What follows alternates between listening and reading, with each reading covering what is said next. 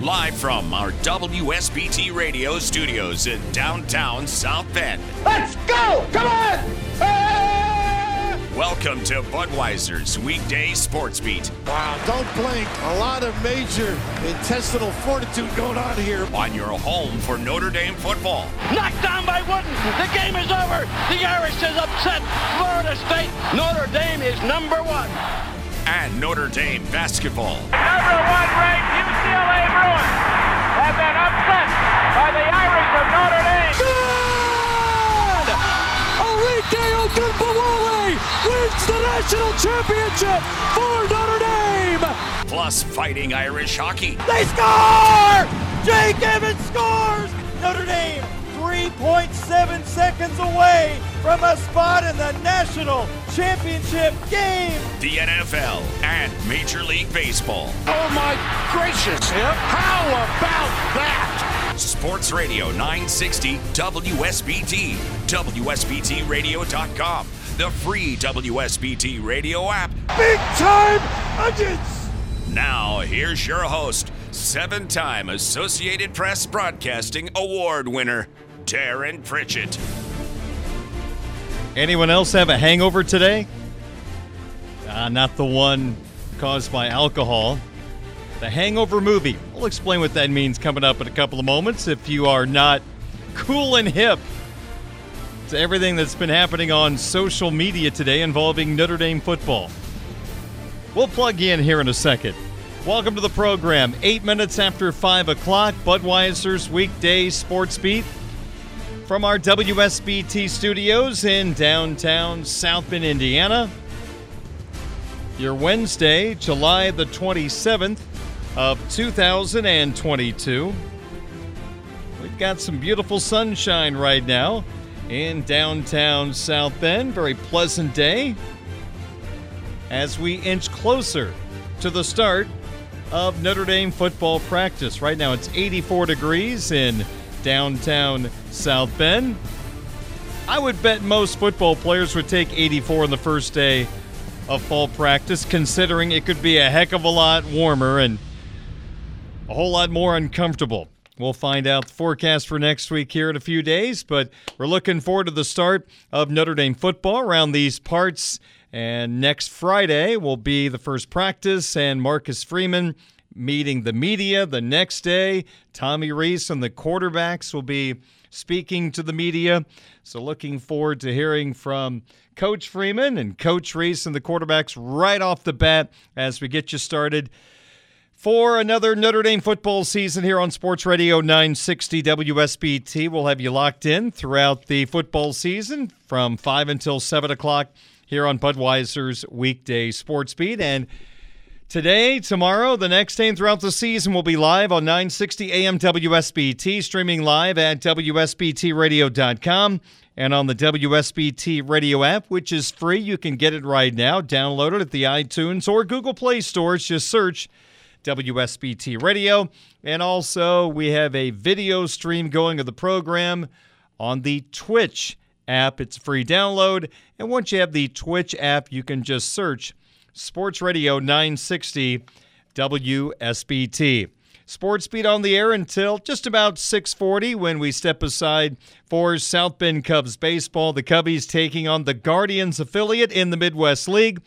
They are the Lake County Captains. Pre-game 6:45, first pitch from Four Winds Field at 7:05. Sports Beat brought to you by our title sponsor, Budweiser, the king of beers, locally distributed by United Beverage Company of South Bend.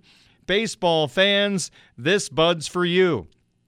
By Barnaby's of Mishawaka and Granger, serving our community while serving Michiana's most favorite pizza since 1978.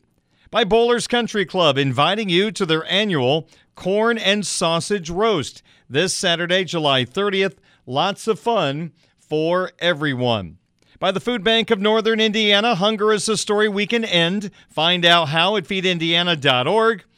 And we are looking forward to the next 2 hours. Let's get right to it. Let's talk about some Notre Dame football. We've got coming up Tyler Horka, Blue and Gold Illustrated, Notre Dame football Insider. He's going to join me at 6:07. We'll talk all things Fighting Irish football heading into fall camp. Also coming up on the program this evening, comments from Iowa head football coach Kirk Ferentz on the state of college football, a look at the ACC media polls and where Irish opponents stack up in these media polls. We have our Twitter question of the day coming up in just a little bit, and it centers around the opener between Notre Dame and Ohio State. And I also want to spend a little time on the Chicago Cubs as we inch toward the trade deadline, which is at 6 o'clock on August the 2nd. I'm going to put forth some of the leading candidates from that Cub roster that likely will be traded between now and August the 2nd. That's all coming up here on Sports Radio 960 WSBT. The first pitch of the night. And we are ready for the first pitch. Into the windup in his first offering. Just a bit outside. He tried the corner and missed.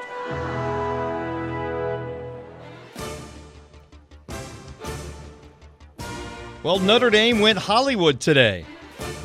If you follow Fighting Irish football on social media, many different social media outlets to follow Notre Dame football, they had a very creative release of their uniform for the Shamrock Series game out in Vegas, baby.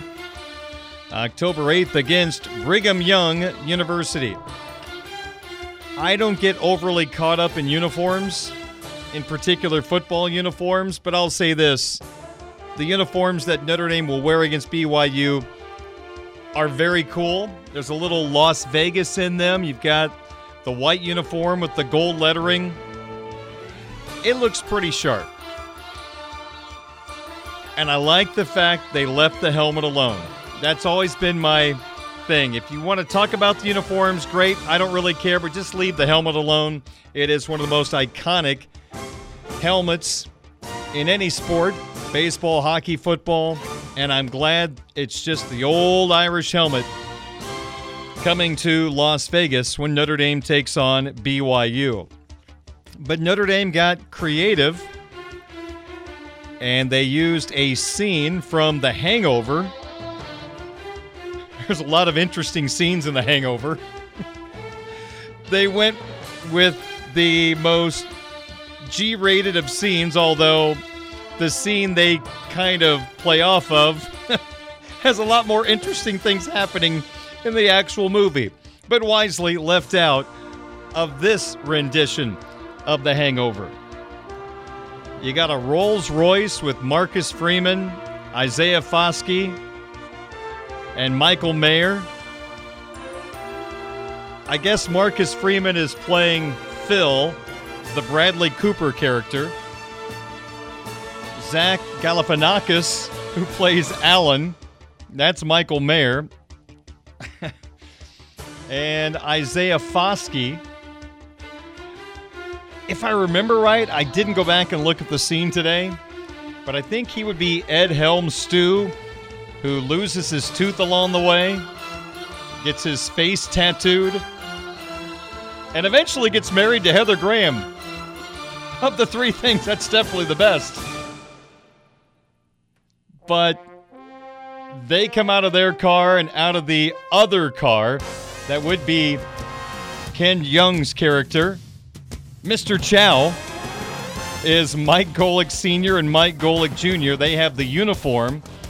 And there's a little trade of kind of the bag that the Notre Dame guys have for the uniforms, and they get given the wrong one. And I was just waiting for Ken Young to hop out of the Golick car.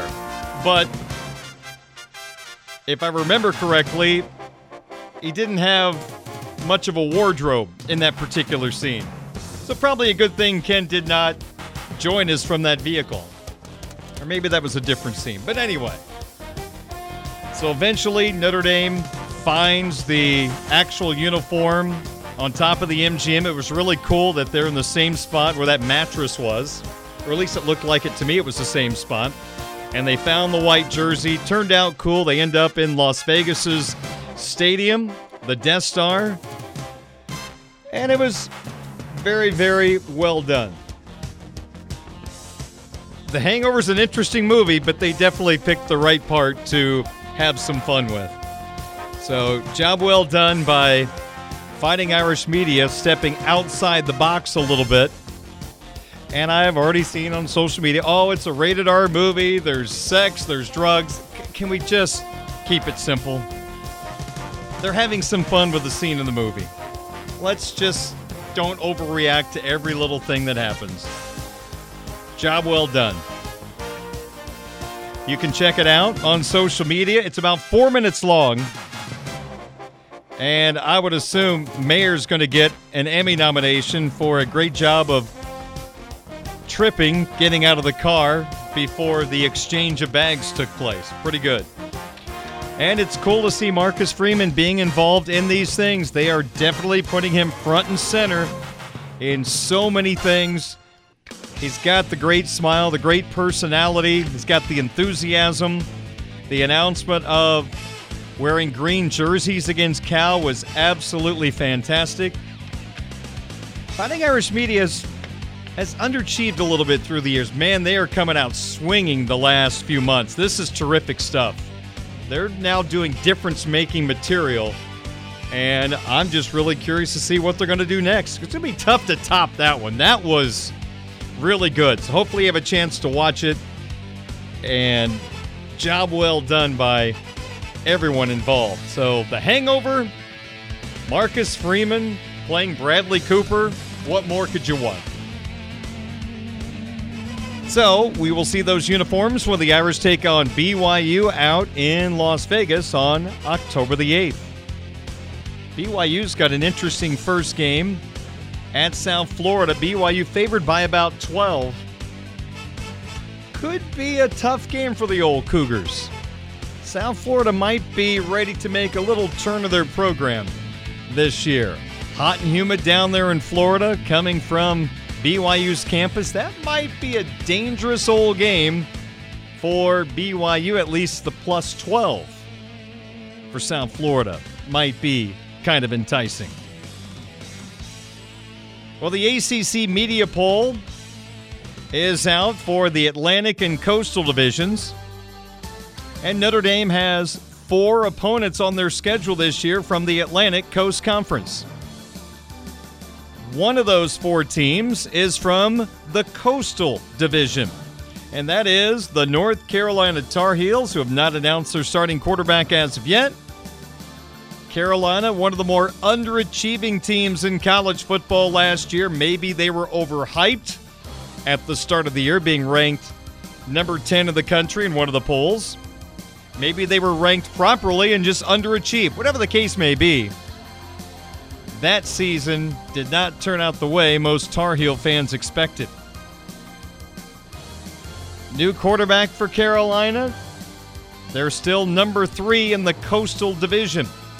The Irish will head to Chapel Hill to take on the Heels on September the 24th. In the Coastal Division, the Miami Hurricanes picked to win that side of the ACC. They got 98 first-place votes, by far the most. The second most first-place votes, the Kenny Pickett-less Pittsburgh Panthers. The Jordan Addison-less Pittsburgh Panthers. That defense still could be awfully, awfully good. They've got a really good pass rush there at Pitt.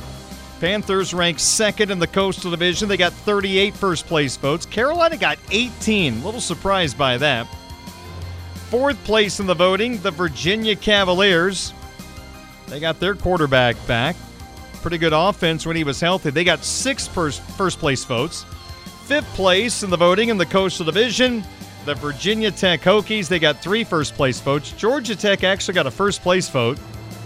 Someone from Atlanta voted for them. They're 6th. And Duke is number 7. Mike Elko, the former Notre Dame defensive coordinator, is now the head coach at Duke. Then we go to the ACC Atlantic Division, where you find 3 Notre Dame opponents this year. The overwhelming choice to win the Atlantic, the Clemson Tigers, coming off a subpar season last year. The offense was horrible. They got 111 first-place votes. The Irish will host Clemson prime-time football at Notre Dame Stadium on November the 5th. Will Shipley against the Irish defense. Second place, North Carolina State, a very popular team in the preseason. 44 first-place votes. Wake Forest got 6 first-place votes. How about that offense they had last year? Wake Forest picked third in the Atlantic. Fourth is Louisville, coming off a couple of so-so years. They're ahead of Florida State. Man, I thought Florida State would be a lot better last year. Didn't happen, so I'm very hesitant to say they're going to be a whole lot better this year. Oh, what the heck. They're going to beat LSU in their second game of the year. They're going to beat Duquesne, and then they're going to beat LSU at the Superdome down in New Orleans. So here I go again, banking on Florida State. Seminoles got 2 first-place votes. They're picked 5th in the Atlantic Division. The 2 teams picked at the bottom of the Atlantic are Notre Dame opponents. 6th place, Phil Jurkovec, and Boston College. The Eagles 6th with 1 first-place vote. The Eagles come to South Bend to take on the Irish November the 19th. And finishing last in the Atlantic Division, according to the media, the Syracuse Orange. Notre Dame at Syracuse, October the 29th. I took a trip to upstate New York earlier this summer. First time I've been to the upstate. Went to Syracuse, wanted to see the campus. Wanted to see where all the broadcasters go who can't get into SIU Edwardsville and they just have to settle for Syracuse. It's an okay campus, not bad, but I was stunned walking around the Carrier Dome. It might be the dullest facility I've ever seen from the outside. It is just concrete slabs. There are no windows except where there are doors where you can go in as a fan. I mean, it is unattractive. Now, it serves its purpose. Basketball, football, they play lacrosse in there.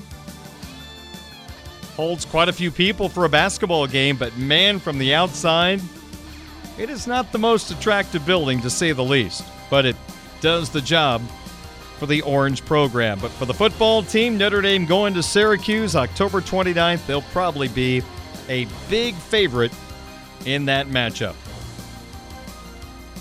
5:24 is our time. That's our Sports Beat first pitches for tonight. Notre Dame goes Hollywood with their parody of The Hangover. And the ACC media polls are out. The Irish face the best team in the Atlantic, and then a couple other teams that are not expected to have great seasons. Coming up in a moment, our Twitter question of the day. It is 25 minutes after 5 o'clock. I'm Darren Pritchett. This is Budweiser's Weekday Sports Beat on your home of the Fighting Irish. Sports Radio 960 WSBT.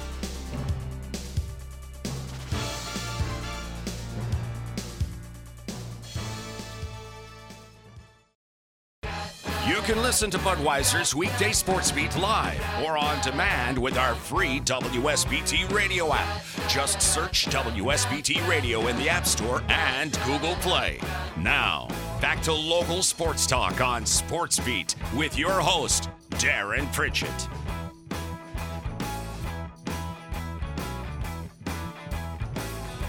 NFL camps rolling today. Great to see the National Football League back on our radars. College football camps opening next week.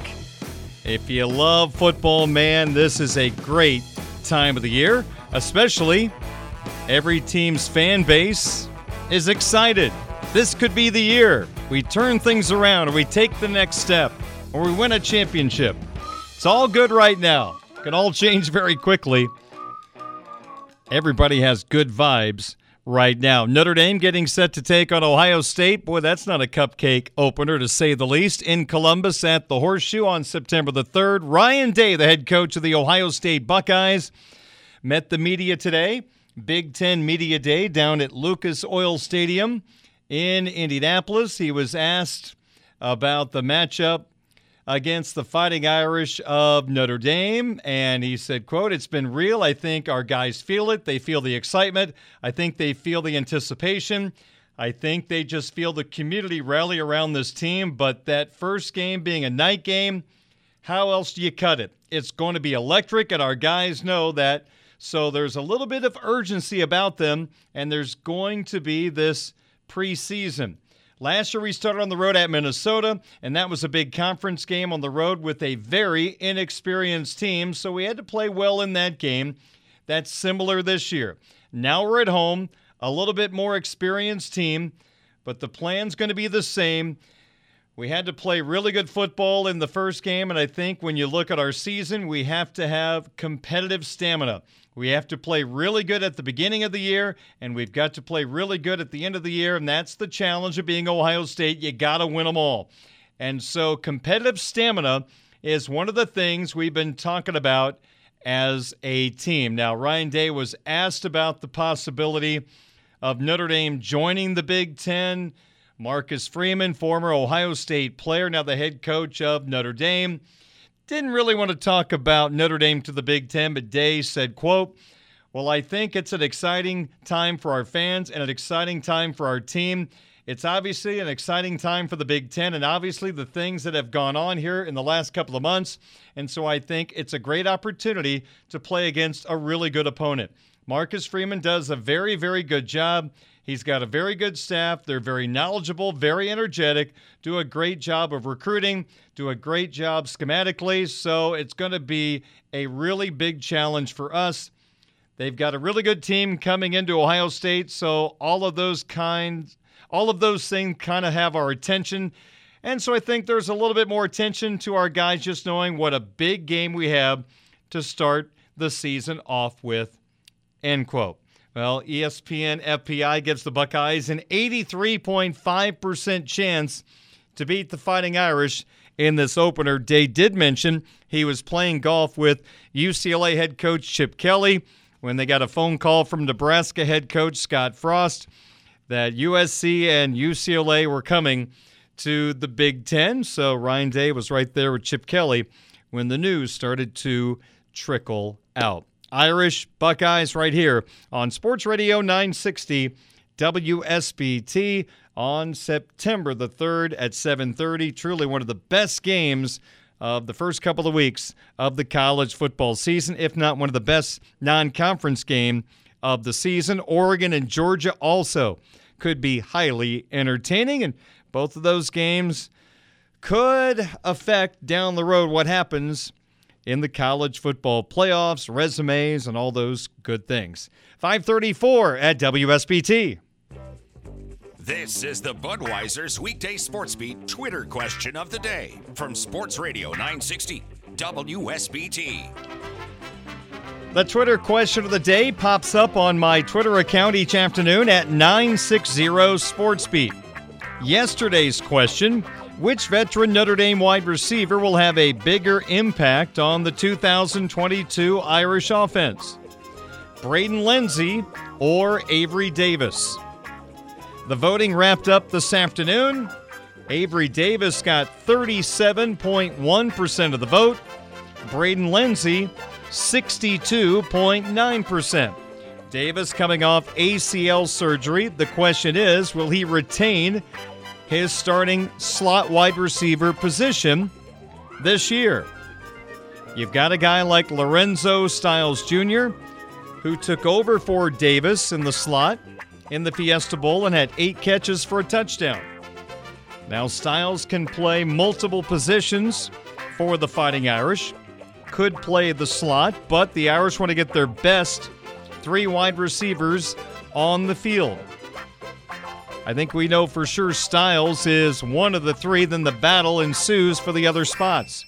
Braden Lenzy was the winner of the vote. He got 62.9%. I totally understand the feeling that Lenzy could have the bigger impact just because in glimpses, in small sequences, we see the outstanding things that Braden Lenzy can do for this offense. His electrifying speed. I'm not going to say his track speed. He wants to be known as a wide receiver, not a track guy. So we'll just say his electrifying speed. It can be a difference maker, a jet sweep, buzzing down the field on a deep route. Lindsey is a guy that can take the top off a defense. Davis, more of a guy that you can count on to make catches. Middle of the field, secure the football, make a little move after the catch. He can do that, but Lindsey is the guy that can give you the home run.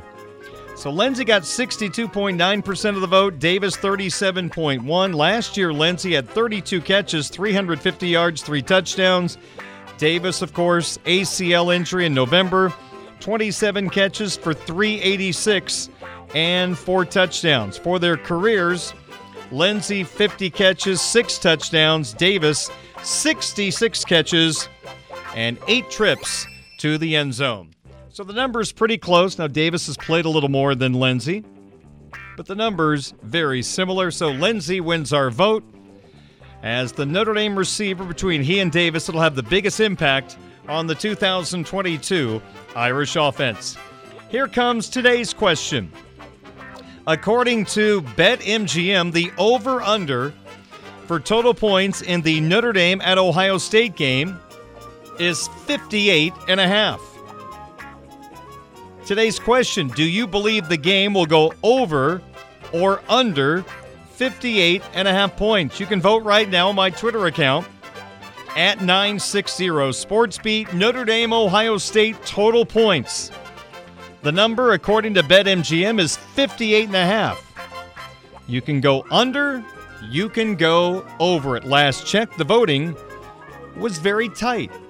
We'd love for you to vote on Twitter at 960 Sportsbeat. We will pass along the results on tomorrow's Budweiser's Weekday Sportsbeat and have a brand new question ready to roll. Sportsbeat brought to you by Budweiser, Barnaby's of Mishawaka and Granger, Bowlers Country Club, the Food Bank of Northern Indiana, and Pet Refuge on your home of the Fighting Irish, Sports Radio 960 WSBT.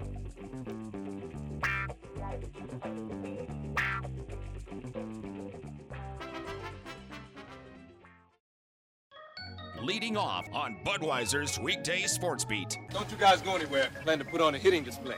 The center fielder. That boy is good. Number 9. 9 times. 9 times. 9 times. A West League champion. Adios! Walk-off home run! Eloy Jimenez! Who prefers to cheer for the Birds on a bat. Adios! Goodbye, and maybe that's a winner. Here's Darren Pritchett. My guy Eloy not in the lineup for the White Sox today as they play a matinee out in Denver, Colorado against the Rockies. Looked like it was going to be a long day for the Sox as Lucas Giolito gave up 3 runs in the first inning, but then posted 4 shutout innings after that. And the White Sox have battled back. Yasmani Grandal, a 2 RBI single in the 4th inning. And now Tim Anderson has picked up an RBI.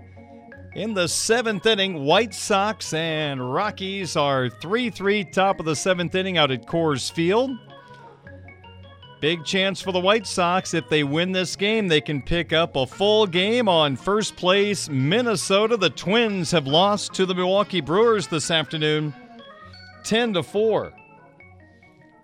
So the White Sox have a chance to get to within 2 games of first place Minnesota in the AL Central if they can pull out this win. And right now they have first and third, 2 out with Yoan Moncada at the dish in a 3-3 game in the 7th inning out in Colorado. Well, the Major League Baseball trade deadline is August the 2nd at 6 o'clock. There are a lot more teams looking to buy than sell this year compared to past years. One of the major reasons why, the extra playoff spot in each league. That has caused a lot more teams to hang on to their assets trying to make the postseason. So there are more teams trying to make the playoffs than not make the playoffs, and the Chicago Cubs fall into that latter category. They are going through another sequence where they are tanking and trying to gain the advantage in the draft, although I don't believe they can draft in the top 10 this year. There's some new rules about major market teams and not being able to draft early in consecutive years. I'm going to have to do a little research on it. Heard a little bit about it the other day.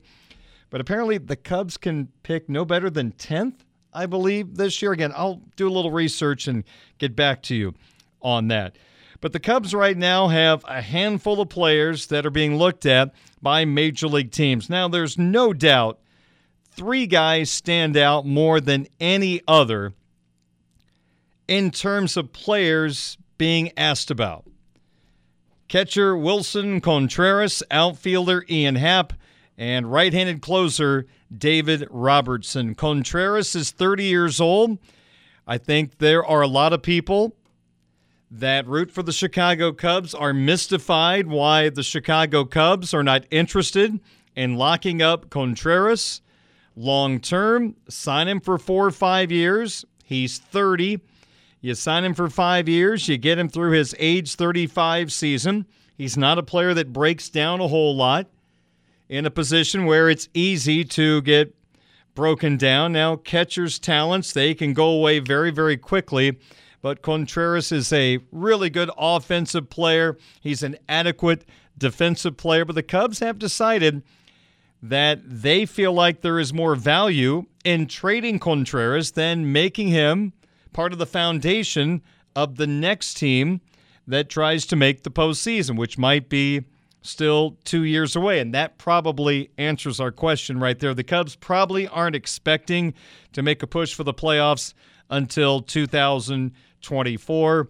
2023 might be like 2014, where the Cubs started to arrive a little early, and then 2015 they emerged as a serious contender to win a world championship. Now, I think the Cubs are farther away than they were back then. I mean, look at the talents they had on the horizon. Schwarber, Bryant, Contreras, Baez, all those guys were coming. Now, there's some interesting outfielders in the Cubs system right now, but I just think it's really unfair to try to compare this batch of Cub prospects to the one that rolled into Chicago just about 7 or 8 years ago. But Contreras is a free agent after this year, so the Cubs do lose a little value since he's going to be a free agent at the end of the year. Now, that doesn't mean they're going to get a good haul back. I still think the Houston Astros is a very logical landing spot for Contreras. That's my expectation where he may land. Maybe Seattle is an outside contender as well. Contreras hitting .258, but the on-base spectacular, .374, 14 homers, 37 driven in. Ian Happ will be in demand over the next few days. Happ will turn 28 in August. He is going to be arbitration eligible this year, a free agent after 24. So there's a little more value in Happ. This isn't just a rental. You get him through the 2024 season. So you basically get him for 2 years and 2 months. Happ, after a disastrous season last year, has had a terrific turnaround campaign, hitting .282, the on-base terrific at .367, 9 homers, and 44 driven in. He was not a major league competitive player, batting right-handed, but he is a whole lot better this year. He is more of a threat from the left side, but much more competitive from the right side. To me, there are a couple of teams that would be really good fits for Happ. I think the San Diego Padres, to me, he just looks like a Padre player, that switch hitter, versatile, can do a little bit of everything. I think Happ would fit in well there. I think the Toronto Blue Jays might be an outside contender, looking to add another corner outfielder as they have George Springer in center field. They could use possibly Happ in left field or use him as kind of in a rotation with other players as a designated hitter. So Happ, I think he will be in demand, and you might get a little more for Happ than you expect since he has a little more control. The third player I mentioned, David Robertson. Now, he's 37 years old. Cubs picked him up probably with the thought, hey, if this guy pitches well, we can flip him at the trade deadline for some really good assets. Well, what do you know? Robertson, 35 games, 39 innings, 50 strikeouts with a 1.83 ERA. His whip is below 1, All terrific numbers, 14 saves for Robertson. So the Cubs made some very questionable free agent acquisitions during the offseason, but this is one that probably is going to pay off, and I think they can flip Robertson for something they can use over the next couple of years. Contenders are going to want David Robertson. If not for their closer, they will move him to a setup role. So the Cubs have positioned themselves to have 3 players with some pretty good value right now at the trade deadline: Contreras, Happ, and Robertson. I think a guy that might be sneaky valuable, and I think there will be a handful of teams interested in this guy, but I think Michael Givens, the right-handed reliever, he's 32 years old, another guy the Cubs signed looking to flip, and he's had a really, really good season quietly, 38 2/3 innings, 48 strikeouts with a 2.79 ERA. Now, the whip is a little high at almost 1.3, but Givens from the right side, I think he's going to be a player the Cubs will flip for something, maybe not a lot, but an asset that could possibly help them down the line. I'm wondering if Drew Smyly will be a player in demand. 33 years old. The Cubs have had him a couple of times. The South Bend Cubs have had him on rehab assignments a couple of times. Free agent after this year as well. But Smyly in 55 innings, a 3.23 ERA with 43 strikeouts. One thing about this market at the trade deadline, there is not a whole lot of quality starting pitching that is available. The number of quality starters out there ready to be traded, extremely thin list. So Smyly is not going to bring you a whole lot back, but I think there's got to be a couple of teams in the pennant chase looking for a left-hander that could come out of the bullpen. You can use him as a starter. I think Smyly could help a team. Again, like Givens, not sure you're going to get a whole lot back for him. People have kicked around Patrick Wisdom, doing a little research on Wisdom. He's 30 years old now, third baseman, pre-arbitration eligible. You've got him for 3 more years of control.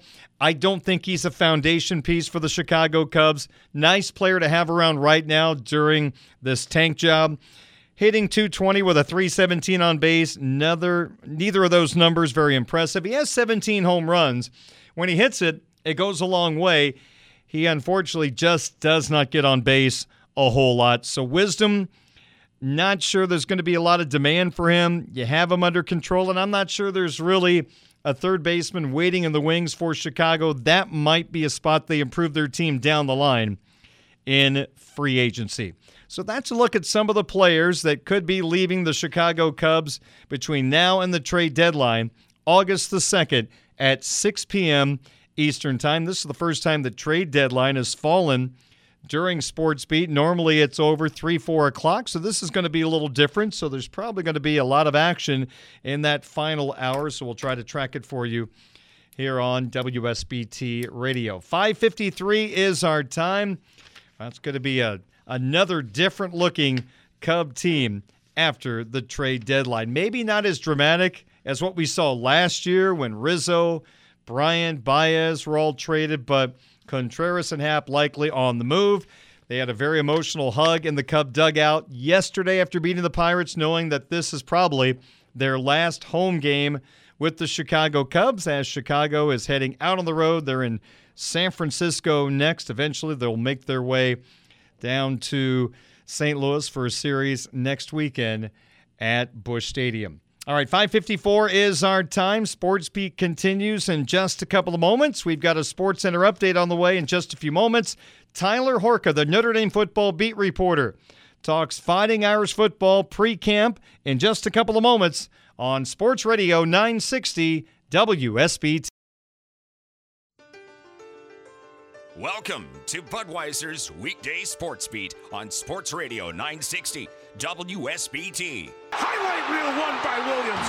Down the sideline, Williams. Chased by Gamble. 20, 10. What a run. Touchdown. Spectacular run. Here's the fake. Meyer looking. Meyer finding the other tight end. Irv Smith, touchdown. 5-5 rocket touchdown. Irish. Here's your host, Darren Pritchett.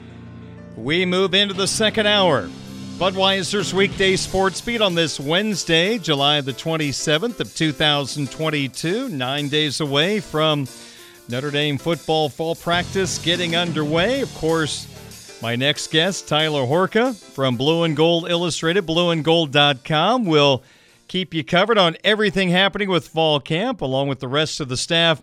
Again, you can check out Tyler at Blue and Gold Illustrated, blueandgold.com.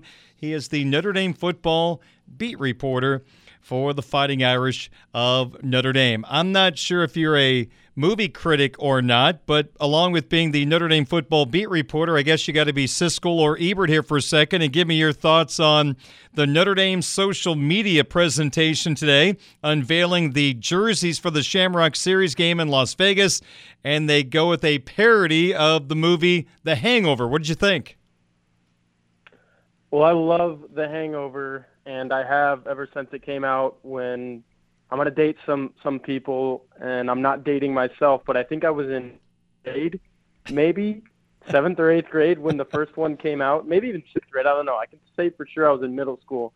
However, obviously, as I've gotten older, I'm 26 now, that movie has never lost taste with me. I think it's a classic. If it's on TV, you click on it. Yep. If you're hanging out with your buddies, you watch it. So to see Notre Dame sprinkle in a spoof of it on their social media today, and really well done production. We were just talking before we got on here. I thought all of the elements were awesome. The acting was great. I think some of the acting was better than others on the part of Marcus Freeman, Michael Mayer, Isaiah Foskey. You can watch it and judge for yourself, but just the fact that they're playing in Las Vegas and they were able to incorporate a movie that was obviously set in Las Vegas, and ultimately, at the very end of that, reveal the jerseys that they're going to be wearing in the Shamrock Series game against BYU. 4 minutes, well worth your time on the Notre Dame main Twitter account. If you guys haven't seen it yet, I don't know what you're doing. You're living under a rock, because it was fantastic. Here's the first thing that comes to mind. Should a 7th grader have been watching The Hangover?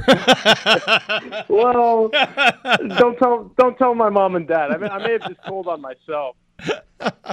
Hey, one thing about that presentation today that might get lost in the shuffle, but I got a big chuckle out of it. Michael Mayer plays the Alan character, and his T-shirt. Did you notice his T-shirt?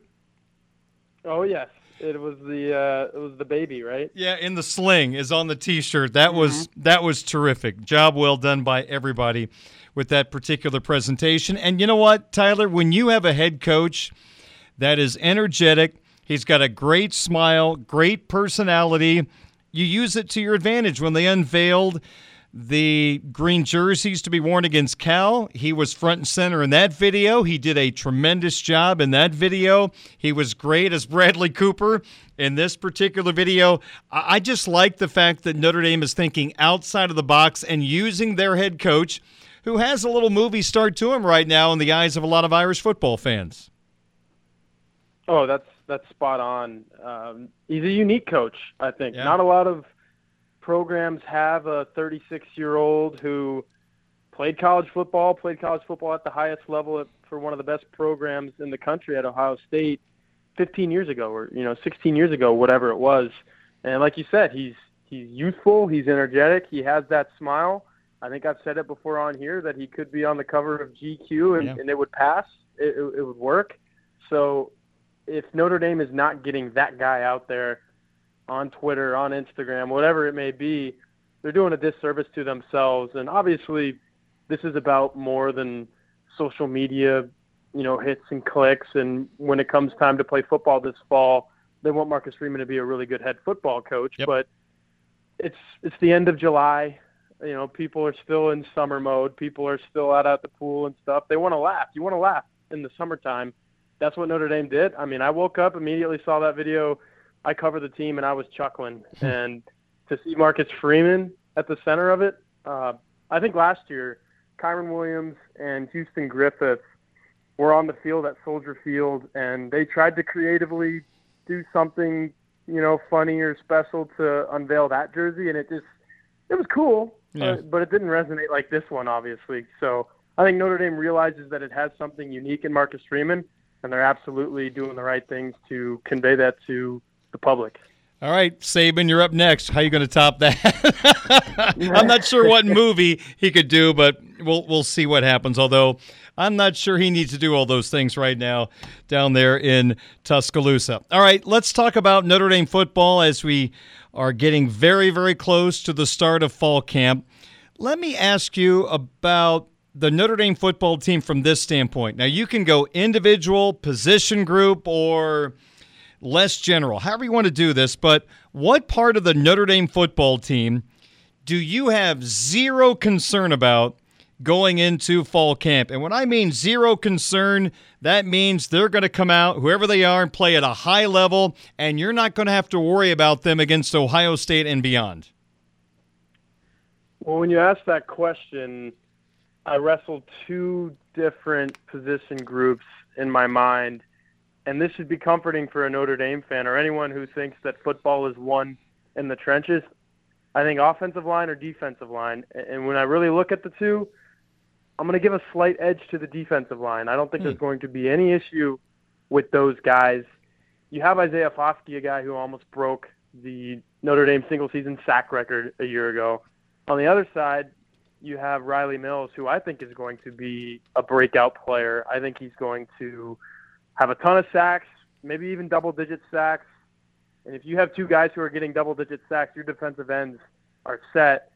And then you don't really need too much depth at defensive end. That's a position where you can tell an Isaiah Foskey, you're going to play 80% of the snaps, just go out there and try to get the quarterback. But if you do want a third guy at defensive end, you've got Justin Adamalola, who finished second on the team in sacks last year and didn't start a single game.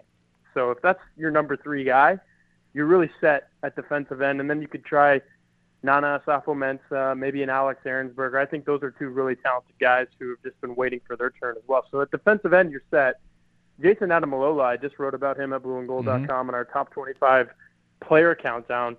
And in that article I wrote, he might have been arguably Notre Dame's best overall defensive player last year, even better than Foskey. He had more quarterback pressures from the interior of the defensive line than Foskey did, who, like I said, his job is just line up, go get the quarterback. So you got a guy who's creating that much pressure on the inside, returning. There's 3 of the 4 guys set on the defensive line. And then obviously you have to replace Kurt Heinisch, but I think Jacob Lacey could do that. There's some other guys. Chris Smith, who's coming in from Harvard. We don't even really know what he looks like, but he's an experienced guy and he brings experience. So there's guys on the interior that can play. And if you line them up next to a Jason Adamalola and you have those guys on the outside that I just talked about, I've got no worries about this Notre Dame defensive line. I think it's going to get after quarterbacks, and Notre Dame's playing a lot of really good quarterbacks, and they have one in week 1 in C.J. Stroud. So if the name of the game is to get to the quarterback in this era of college football, Notre Dame has a defensive line that can do that.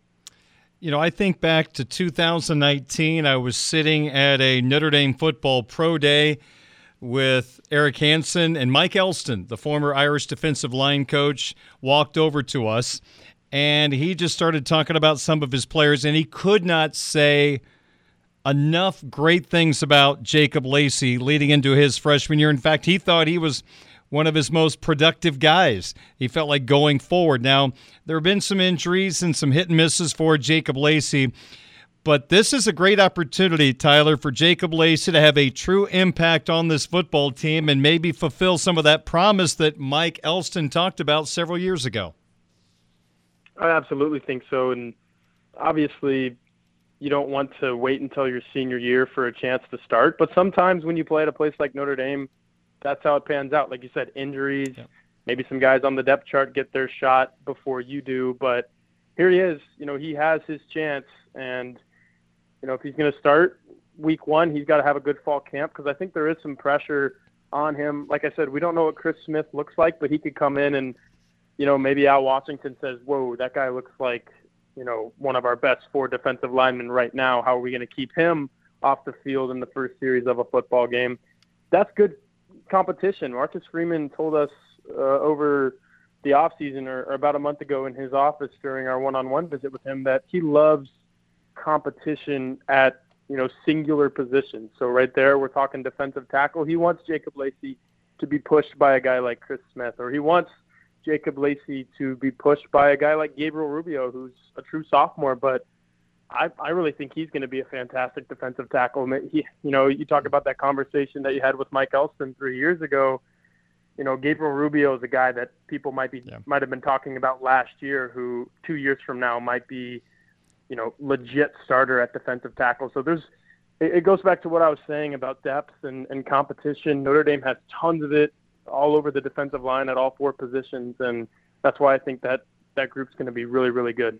All right, Tyler Horkett, Notre Dame football beat reporter, Blue and Gold Illustrated, blueandgold.com. Joining me, Darren Pritchett on Sportsbeat on WSBT Radio. So the defensive line is the part of the football team. You can close your eyes. You don't have to worry about them.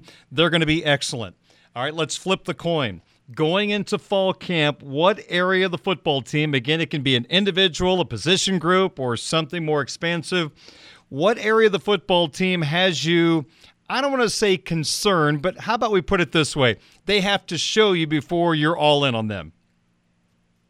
I don't want to sound like a broken record, but I'm going to say the wide receivers. And I think maybe in some of these conversations we've been a little too hard on them just because a lot of them are young. Like Lorenzo Styles is a true sophomore. Deion Colsey is a true sophomore. Jaden Thomas, a true sophomore. Tobias Merriweather just got here over the summer.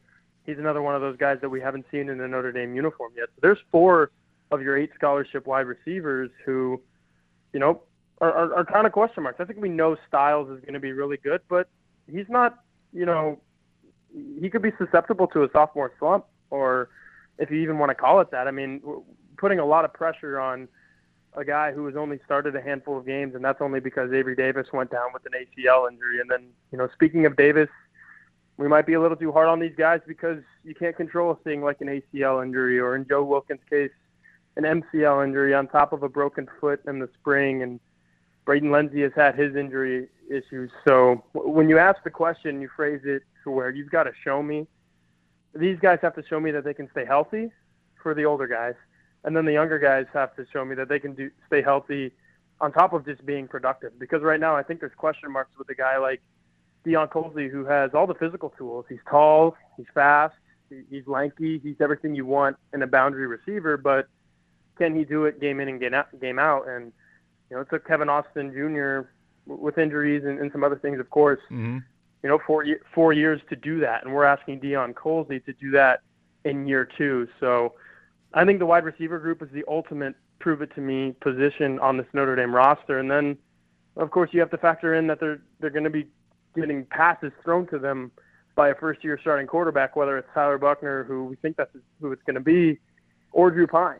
Both of those guys have not started a football game at this level, so they're going to have to prove a lot. The wide receivers are going to have to help the quarterbacks and vice versa. So, like I said, I don't want to sound like a broken record, but everything keeps going back to those Notre Dame wide receivers just because there's so many question marks for various reasons. Well, I know Lorenzo Styles has a lot of versatility. I got to be honest with you, Tyler. I'm really intrigued if he would stay in the slot. I think that's an area of the offense the last few years. Notre Dame needs to be a little more explosive in that spot. Avery Davis is a good, solid player, 66 catches in his Notre Dame career, 8 receiving touchdowns, had the big catch against Clemson when the Irish beat Clemson in overtime at Notre Dame Stadium a couple of years ago. But I'm really intrigued to see, coming out against Ohio State, is Styles in the slot? Do they move him and put Avery Davis in that particular position once again, like he held that position before the ACL injury last November? I think there's some moving parts, and not to throw another subject into this question, but I also think going into this first game, Tyler, the wide receiver position needs to really come through because I think Tommy Rees loses a little bit of his versatility.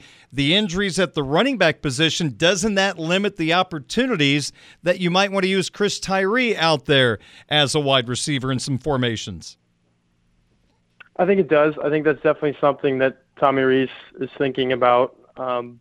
He would definitely catch some flack for throwing Chris Tyree into the slot, and maybe he, rolls his ankle coming out of a break or gets lit up over the middle. All those things that you don't want to happen, but they do happen in a college football game.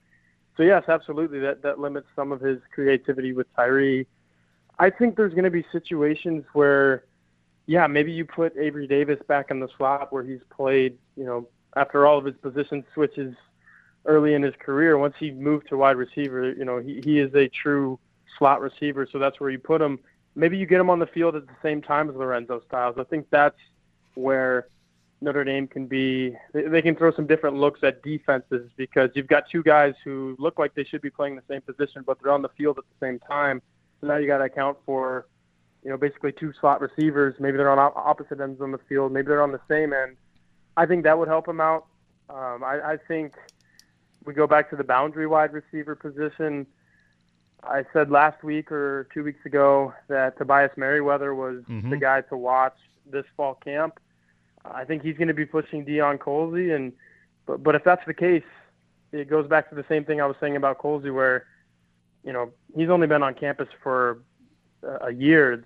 Tobias Merriweather's only been on campus for a couple months, so you've got inexperience there. Tommy Rees knows that, but hey, these guys are going to have to step up because there's no other choice. Like I said, there's only 8 scholarship wide receivers. One of them is a former walk-on in Matt Salerno. So, Michael Mayer, I hope you're ready to catch a lot of passes because you're going to be split out wide a whole bunch too. And obviously Mitchell Evans is out with an injury right now too. So Tommy Rees should think about wrapping some of these guys in bubble wrap. I know the fall camp is a time to really get the gears going and get ready for that season opener. But the last thing this Notre Dame roster needs is more of those offensive skill position players to go down. Boy, we're getting short on time. These segments go by so fast. Let me sneak in one more question for you. I asked this on Twitter earlier this week. I'm going to get your answer. Which quarterback competition do you believe is closer starting fall camp? The battle for number 1, Buckner versus Pine, or what I would believe to be the number 2 battle, Pine versus Angeli. Which is closer at the start of fall camp?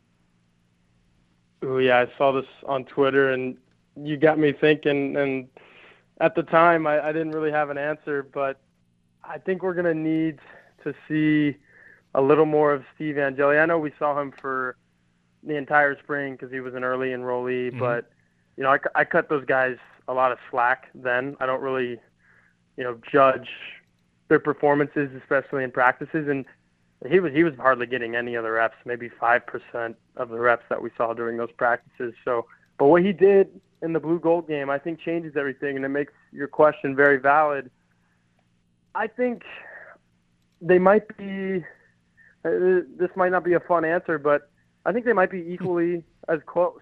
And I'll put the caveat in there that Buckner has a chance to really separate this fall, and then once we see him in a game, for sure, we could say, okay, yes, he's the clear number 1. Now let's start talking about Pine versus Angeli. But as it stands, I would say Buckner is as much ahead of Pine as Pine is ahead of Angeli, if that makes sense. So I think there's a lot of competition within that quarterback unit just because the element of the unknown.